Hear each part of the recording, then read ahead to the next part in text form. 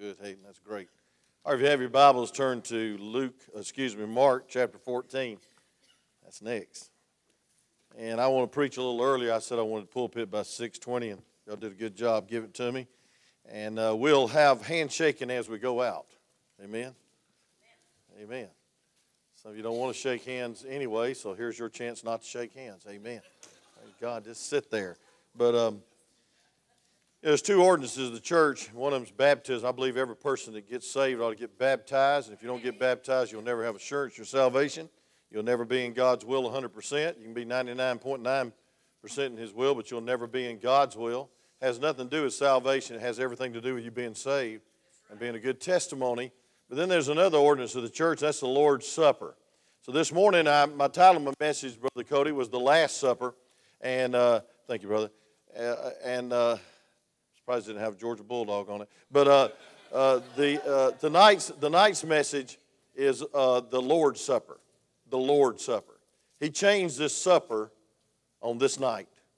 And the reason He changed this supper on this night is very significant, because He wanted to say something that's a little different than just observing the Passover when the death angel passed by and the blood was on the lintel of the door. That's what they celebrated for years and years on the Passover.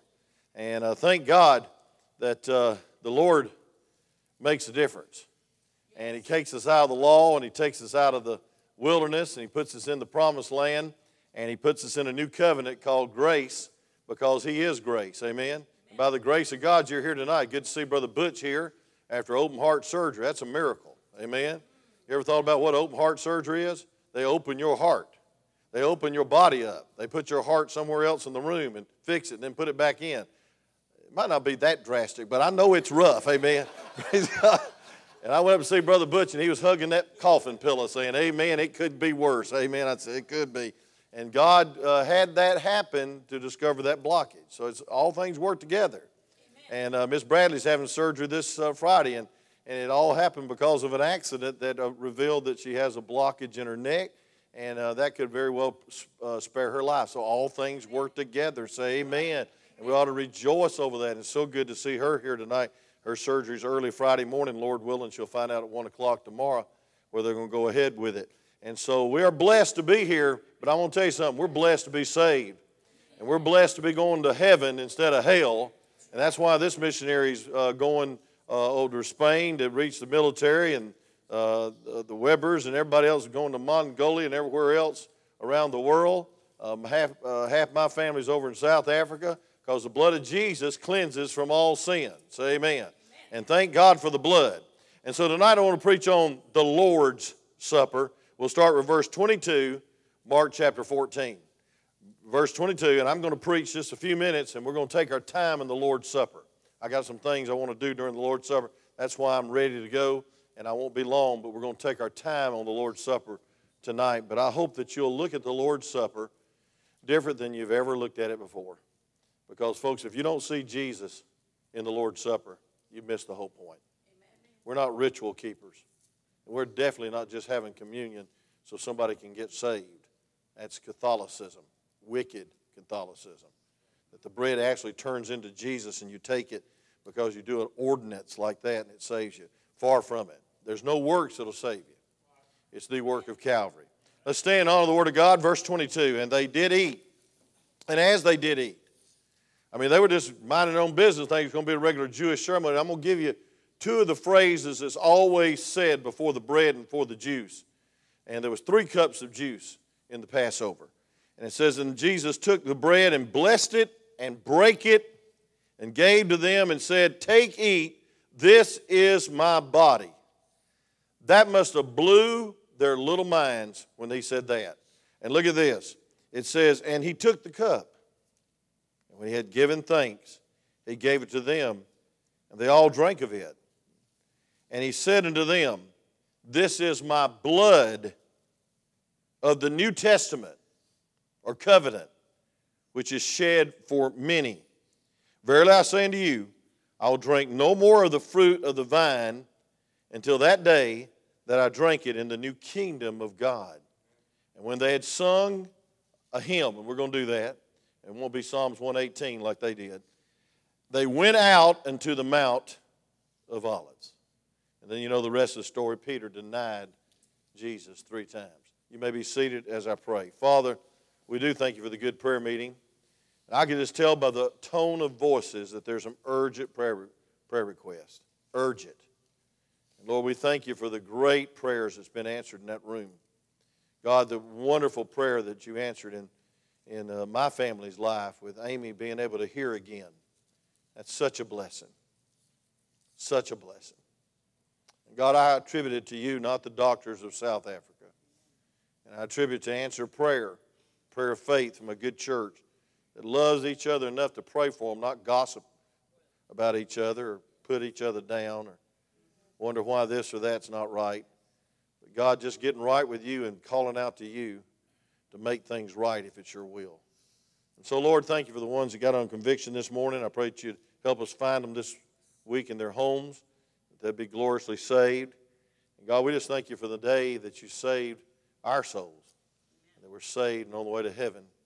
And we want to remember that at the end of the service by observing what you told us to do, and that's remember your death, burial, and resurrection through the bread and through the juice that represents your body and your blood. So, Lord, thank you for the Lord's Supper. Thank you for straightening out the whole thing when you said what you said at this supper. So, Lord, help us to learn. And help us, God, to observe. Help us to worship. Help us to be more grateful than we've ever been in our lives for being saved. Well, thank you in Jesus' name. Amen. I want you to see the picture of the supper. I dare not review because I'll get hung up on it because I really enjoyed this morning. Y'all might not have enjoyed it, but I enjoyed it. I think you did. You listened like you did. And I appreciate a lot of visitors here. I appreciate ones that came for their families, and that's a blessing. Somebody asked me why I did this, and it's for one reason, to get lost people and backslidden people under the sound of the gospel. Amen. I'll never apologize for that. I'll make some mad because you'll be left out or whatever, but that's not my intentions. My intention is to get some people here that would not come unless they had a real reason to come. Amen. So we're going to continue to do that. If you would like to have one of your family members remembered after they die, you must request it, okay? Please. All 3 of those sit on one of these pews one day, and now they're in heaven. And, folks, that's something to think about. We never know. We never know when God's going to call us home. But I want you to see the picture of the Lord's Supper. Jesus uses the occasion of the Passover supper, the Passover of the unleavened bread, the Feast of the Unleavened Bread, to institute a new covenant. The old covenant had been in force since the law was given by Moses, revolved around ritual, symbolic sacrifices, and these rituals and these sacrifices were not wrong. Don't get me wrong. They were very precise, and I almost had a Jewish missionary come by tonight and go over this, but I want us to take the Lord's Supper with just this in mind, that this was looking forward to the coming of the Messiah, who would be God's perfect sacrifice. And when he instituted this covenant and this supper, they were looking at him. Say amen. They were looking at the Lamb. And that's amazing. And the new covenant would look back to the finished work of the Messiah. Every time we take it, we don't look back to the Passover. We don't look back to the manna. We don't look back to the death angel going down the road and the blood on the lintel of the door and the death angel pass over. We look back to Calvary because of this very supper, because of this very commandment that he said, you do this in remembrance of me. And so instead of keeping religious rituals and performing symbolic sacrifices, and if we were in the Old Testament, exactly what we do, we rest by faith on what Jesus did when he died on the cross for our sins. He was buried 3 days later. He arose from the dead. Some 40 days later, he ascended to heaven, and he ever liveth on the right hand of God. Amen?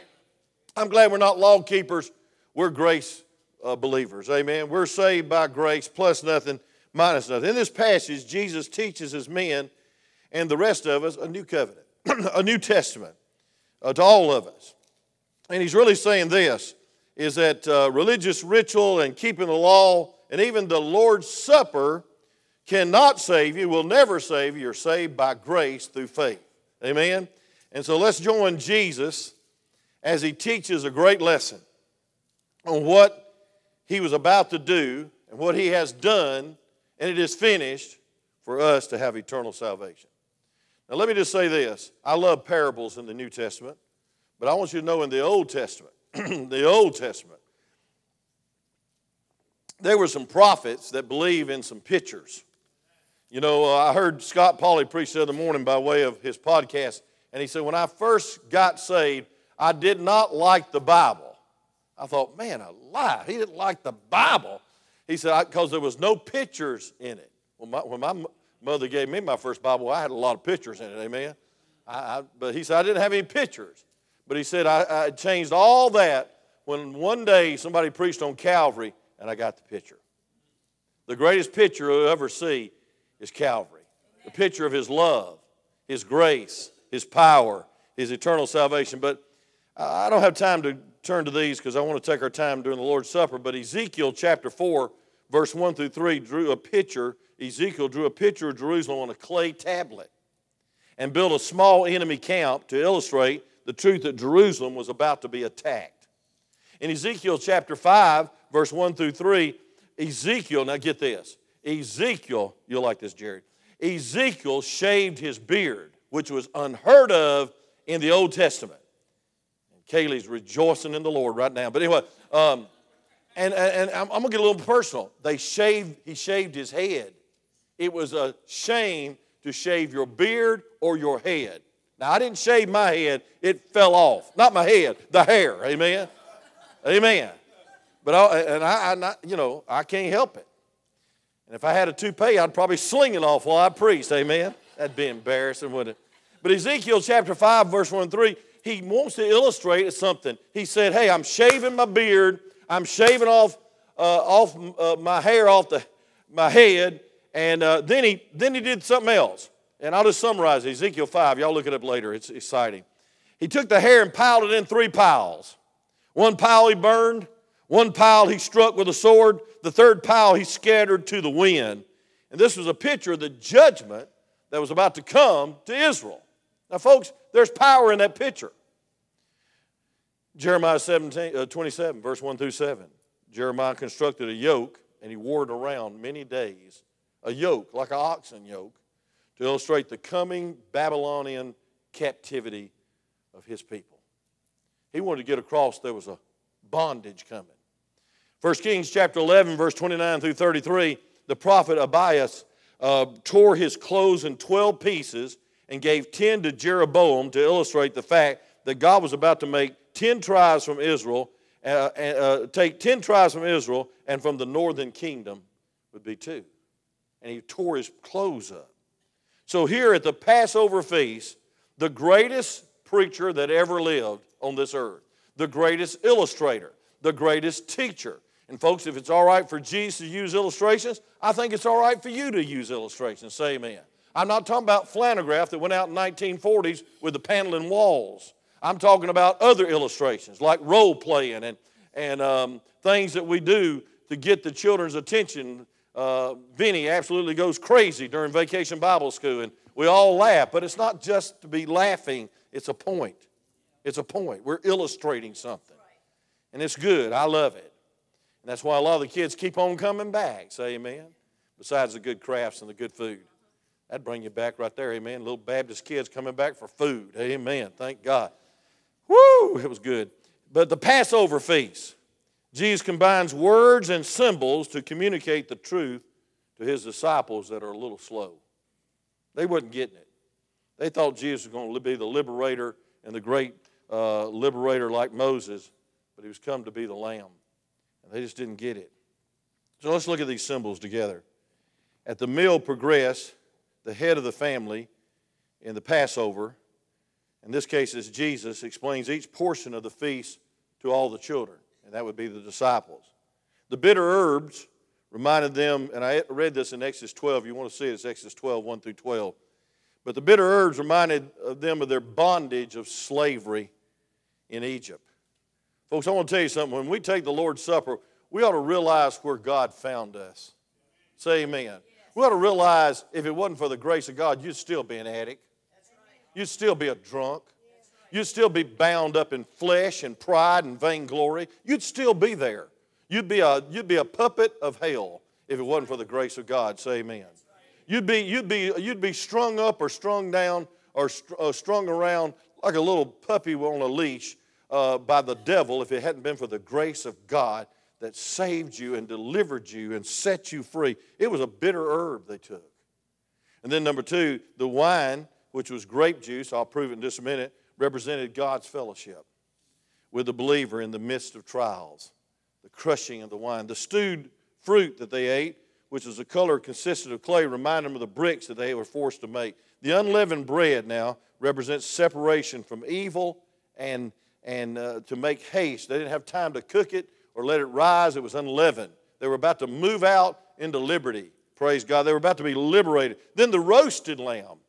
Now we're getting to some place where some of you Baptists would like it. The roasted lamb represented redemption.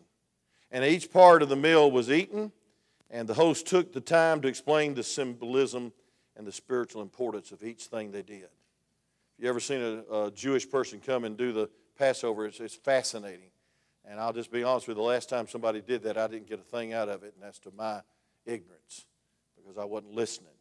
Next time they come, it's going to be a new thing for me because I'm going to really get it. Amen? And I just admit sometimes I don't get it. I don't get all the symbolism. But folks, you ought to get two symbolisms. That's the blood, that's the wine, the juice, and the bread. Amen?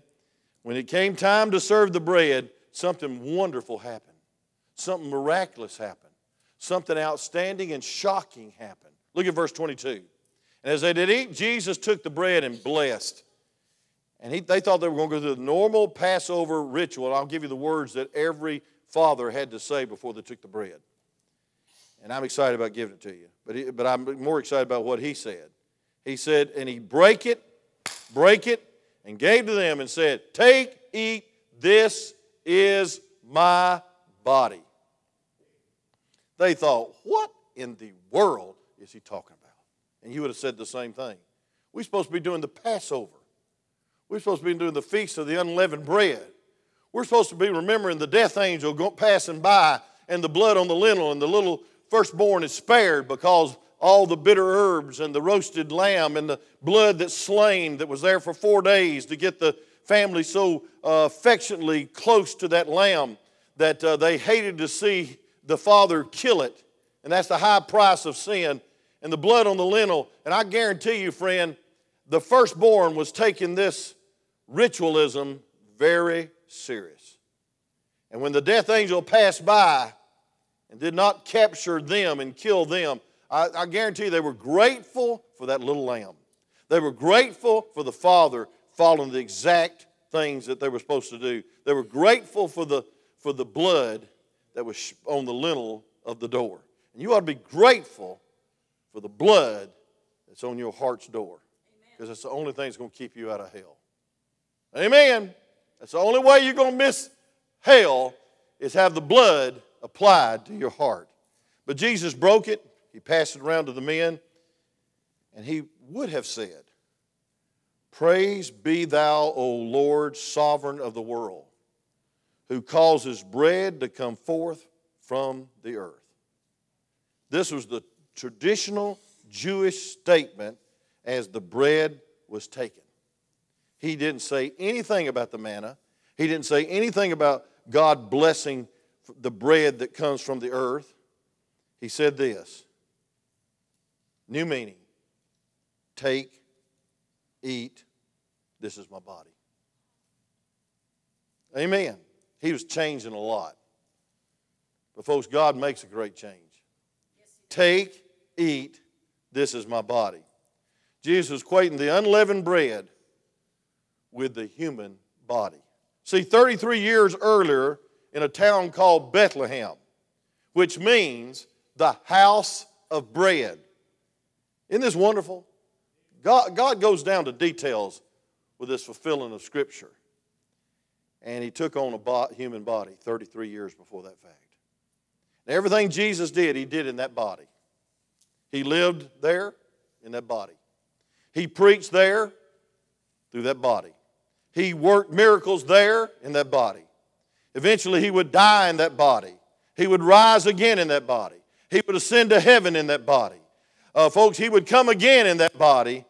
And thank God when we see him in heaven, we will see him in that body. Amen. The only man-made thing in heaven is going to be the nail prints in his hands. Think about it. In Luke chapter 22, verse 19, Jesus said, "This is my body which is given to you. This do in remembrance of me." You know what he was summing up saying? I'm giving my life as the lamb. I'm giving my life as the substitute for your sins. I want you to look at 1 Corinthians chapter 11, verse 23 and 24 real quick. Or real slow if you want to. That was the shortest song service in the history of Cofield Baptist, so we ain't got no hurry. But look at this. 1 Corinthians chapter 11. It's all right to rearrange things sometimes, amen? We're not on the menu here. We don't sing 30 minutes, preach 45. No, we sing 30 minutes and preach an hour. But no, look at this. 1 Corinthians chapter 11. I want you to look at it, please. Verse 23 and 24. These verses will bless your heart. All things, it says, "For I have received of the Lord that which also delivered unto you." And it says, "That the Lord Jesus, the same night in which he was betrayed, took bread, and when he had given thanks, he brake it, and he said, 'Take, eat. This is my body.'" I want you to notice in verse 24, please, "that is broken for you. This do in remembrance of me." Now, folks, that'll knock the ritual right out of the Lord's Supper. That'll knock the law-keeping right out of the Lord's Supper. Folks, he's saying, this bread represents my body. It's unleavened, it's perfect, it's holy.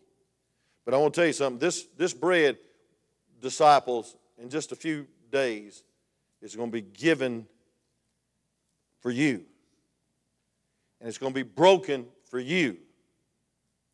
And I'm going to offer it for you. And I'm going to take your hell for you. And I'm going to take your sin debt for you. And folks, it's so personal when he said, it's broken for you. It's bruised for you. Jesus used the bread that night to teach the disciples what he was about to do. He was going to lay his life down on the cross for your life, for your sin. John chapter 10 says that no man would take his life, but he'd lay down his life for you. He could have called 10,000 angels or 10 angels and wiped out that whole puny world and all the religionists and all the Roman Empire. He could have wiped them out with one angel. But he laid down his life for you. This is the bread that's broken. This is the bread that's going to be offered. This is the bread that I give to you. He was on the way to Calvary, and his body would be broken for you. Jesus wanted his men and the rest of us to know that the broken body was more important than a piece of unleavened bread, more important than manna from heaven, and more important than any bread that they'd ever raised and made from the wheat and the unleavened bread. The Bible says in Isaiah chapter 53, and I'll refer to this great chapter many times, in verse Isaiah 53, 4 through 6, says, "Surely he hath bore our griefs and carried our sorrows, yet he did esteem them stricken and smitten of God and afflicted." Look at verse 5 of Isaiah 53. It says, "But he was wounded for our transgressions. He was bruised for our iniquities. The chastisement of our peace was upon him, and with his stripes we are healed." That has nothing to do with physical healing. That's spiritual healing. But I like verse 6. All of us have to get in on the first all, and all of us can get out of the judgment of God on the second all. It says, "All we like sheep have gone astray." How many admit that you are a sinner? Amen. And it says, "All we like sheep have gone astray. We have turned everyone to his own way." Listen to this now. "And the Lord has laid on him the iniquity of us all." Folks, he was a sacrifice that literally the sins were laid on him. The Jews could not understand this symbolism. They couldn't understand it at all. In John chapter 6, he got real explicit with his declaration. Look at John chapter 6 and verse 53 through 58. 8 before we take the Lord's Supper. John 6, 53 through 58. The Bible says this. Then Jesus said unto them, Verily, verily, I say unto you, except you eat the flesh of the Son of Man and drink his blood, you have no life in you. Whosoever eateth my flesh and drinketh my blood hath eternal life, and I will raise him up at the last day. For my flesh is meat indeed, and my blood is drink indeed. He that eateth my flesh and drinketh my blood dwelleth in me, and I in him. Folks, what he was saying, look at verse 57, John 6, as the living Father has sent me, I live by the Father. So be that eateth me, he that eateth me, even he shall live by me. This is that bread which I came down from heaven, not as your fathers did eat manna and are dead. He that eateth of this bread shall live forever. What he's saying is stating, hey folks, I'm going to tell you something. I am the bread. And you must take the bread. You must believe in me. You know, I really believe the Jews probably looked at this and said, I don't know what in the world he's teaching. But the great truth is, when we take the Lord's Supper, we need to realize that the bread represents the body that was offered. And folks, before it was offered, he came to us when we couldn't come to him. Amen. He was born in a womb of a little peasant girl named Mary, who was the mother of Jesus, not the mother of God. Say amen. And friend, listen, it's a miracle that the bread came to us. More than the manna from heaven, God's man came from heaven. God became man. God offered himself. And folks, he still has a body in heaven. Before then, God did not have a body. I don't know what he looked like, but it was glorious. But you look in Revelation chapter 1, he still has a body. Folks, his body is the Lord Jesus Christ in heaven. And when the time came to drink the wine, look at this. Look at verse 23 and 24. We'll close with this. It says, and he took the cup and said, he that giveth thanks, and he had given thanks. When he had given thanks to them, they all drank of it. And as they were drinking the third cup, this is the third cup, it's called the cup of blessing. He said to them, this is my blood of the New Testament, which is shed for many. Now the word New Testament doesn't mean Matthew through Revelation. The New Testament is this: there's a new covenant. There's a way that I'm manifesting. When the time came to drink the third cup of wine or juice, I don't think it was leaven or it had been a bad pitcher. Because, folks, wine is not pure. Wine is fermented. And that would have been a terrible picture of his precious, pure blood. Folks, if you ever go to a church and they say take wine for the communion, I mean fermented wine, they've got a bad picture. And the church of Corinth got rebuked for that because they got drunk around the Lord's Supper table. So there's nowhere in the Bible that says you take real wine. But wine means the crushed grapes. And his body was crushed for you. And I'll tell you who crushed it in just a minute. But this is what a normal Passover would say right before the cup. May the all-merciful one make us worthy of the days of the Messiah and of the life of the world to come. He brings salvation of his king. He shows covenant faithfulness to his anointed, to David and his seed forever. It's forecasting the Messiah. He makes peace in his heavenly places. May he secure peace for us and for all Israel. And you say, amen. That's why I pump all the time. You say, amen. It's scriptural. Amen. It's better than saying, oh me, or falling asleep.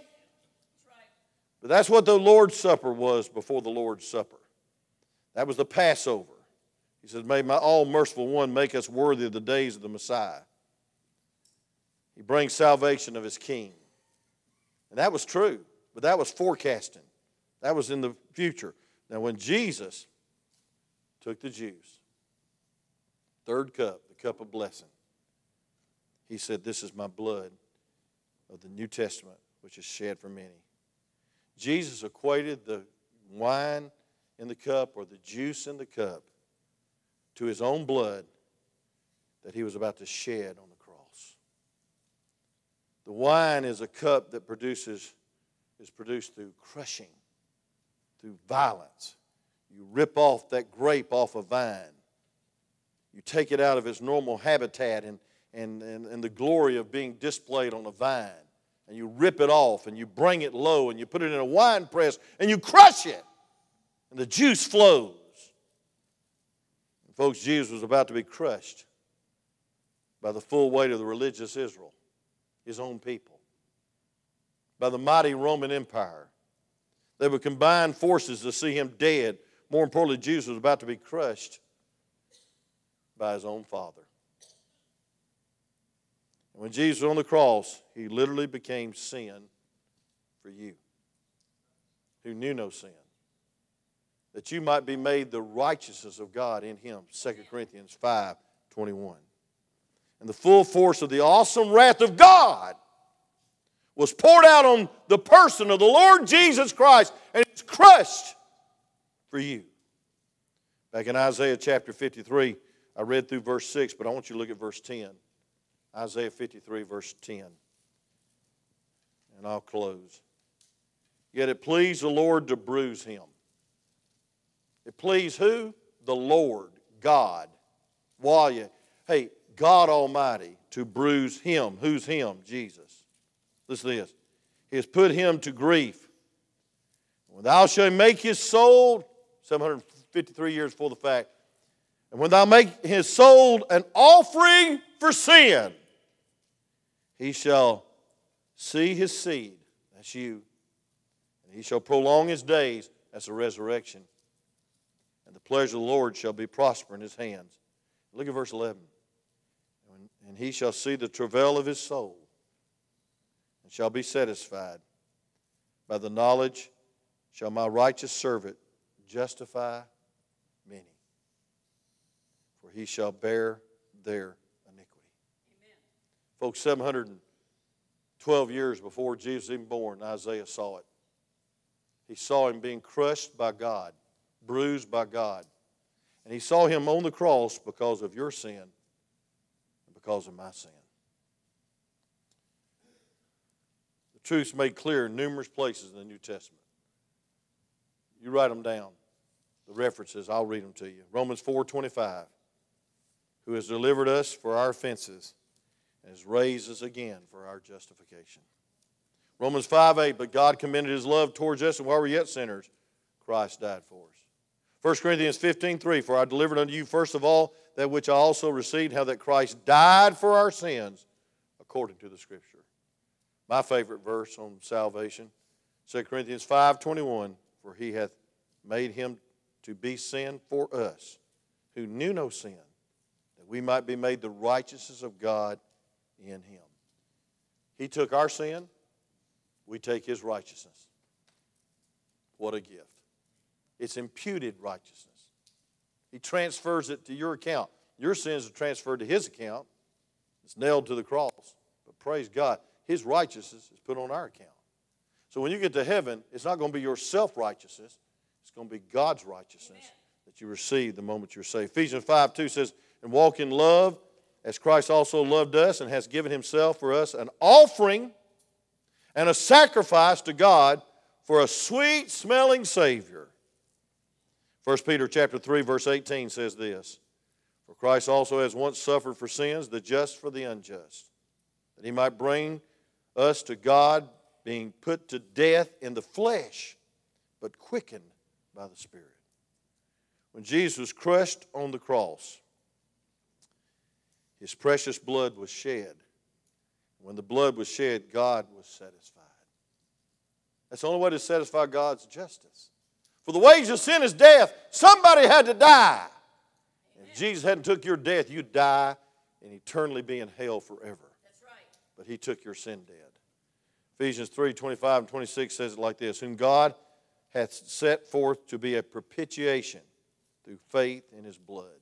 That means satisfying of God's justice. To declare his righteousness for the remission of sins, that are passed through the forbearance of God, declare, I say, at this time, his righteousness, that he might be just and the justifier of him that believeth in Jesus. I'm justified. You know what that word means? Justified, never sinned. And as though I've always been righteous. And that's the miracle of Calvary.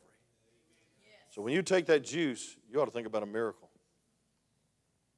And folks, I want to tell you something. Commemorate every time we have communion or the Lord's Supper, we ought to be reminded we have been made right because of God's justice being satisfied through the blood of Jesus. Washed away, cleansed, joy unspeakable. So the third cup in the Jewish Passover is called the cup of the blessing. And if you'll look at 1 Corinthians 10, verse 16, Paul said it this way, the cup of the blessing which we bless is not the communion of the blood, is it not the communion of the blood of Christ? He was saying, it's a cup of joy. It's a cup of salvation. Folks, it's profound. It's exciting. Folks, remember the Lord did for you when he came to this world and he died in your place. This is my body. This is my blood that will be offered for you. Take, eat, appropriate, believe, receive the Lord Jesus Christ. Don't just think about it or know about it. Experience it. Be saved by the grace of God. And so let me just close with verse 25. It says, verily I say unto you, I will drink no more of the fruit of the vine until that day that I drink it new in the kingdom of God.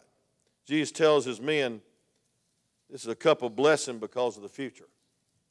Jesus is looking down the corridors of time, and he sees Revelation chapter 19, verse 11 through 16, when he comes with a vesture dipped in blood, and he takes over this world, and he rules and reigns for 1,000 years. Folks, he's seeing the future reign. He's seeing the future glory. He's seeing earth with the government on his shoulders and the glory of God and the majesty, folks. And it's all made possible because he took the agony of Calvary for you. So when we take the Lord's Supper, yes, look back, but thank God we ought to look forward and know the next time that we see him, we'll see him face to face, maybe in the rapture. Amen. And then one day we'll come with him and rule and reign for 1,000 years. And then verse 26, it says, and when they had sung a hymn, they went out into the Mount of Olives. And folks, the disciples didn't know what was about to happen. They sang Psalms 113, I believe it is, the closing hymn of the Passover. And folks, they didn't know what was going to happen, but their master would be arrested. Their master would be tried, condemned to death, beaten beyond recognition, crucified, buried. They didn't know it, but Jesus knew it. And even though Jesus knew it, he knew he was headed for a trap, but he went anyway. Even though he knew that Judas would bring the soldiers to arrest him, he went anyway. Even though he knew that Israel would reject him, he went to them anyway. Even though he knew that the people would reject him, he went to them anyway. Even though he knew that the Rome would condemn him, he went on anyway. And even though he knew that the soldiers would beat him to a pulp, he went on anyway.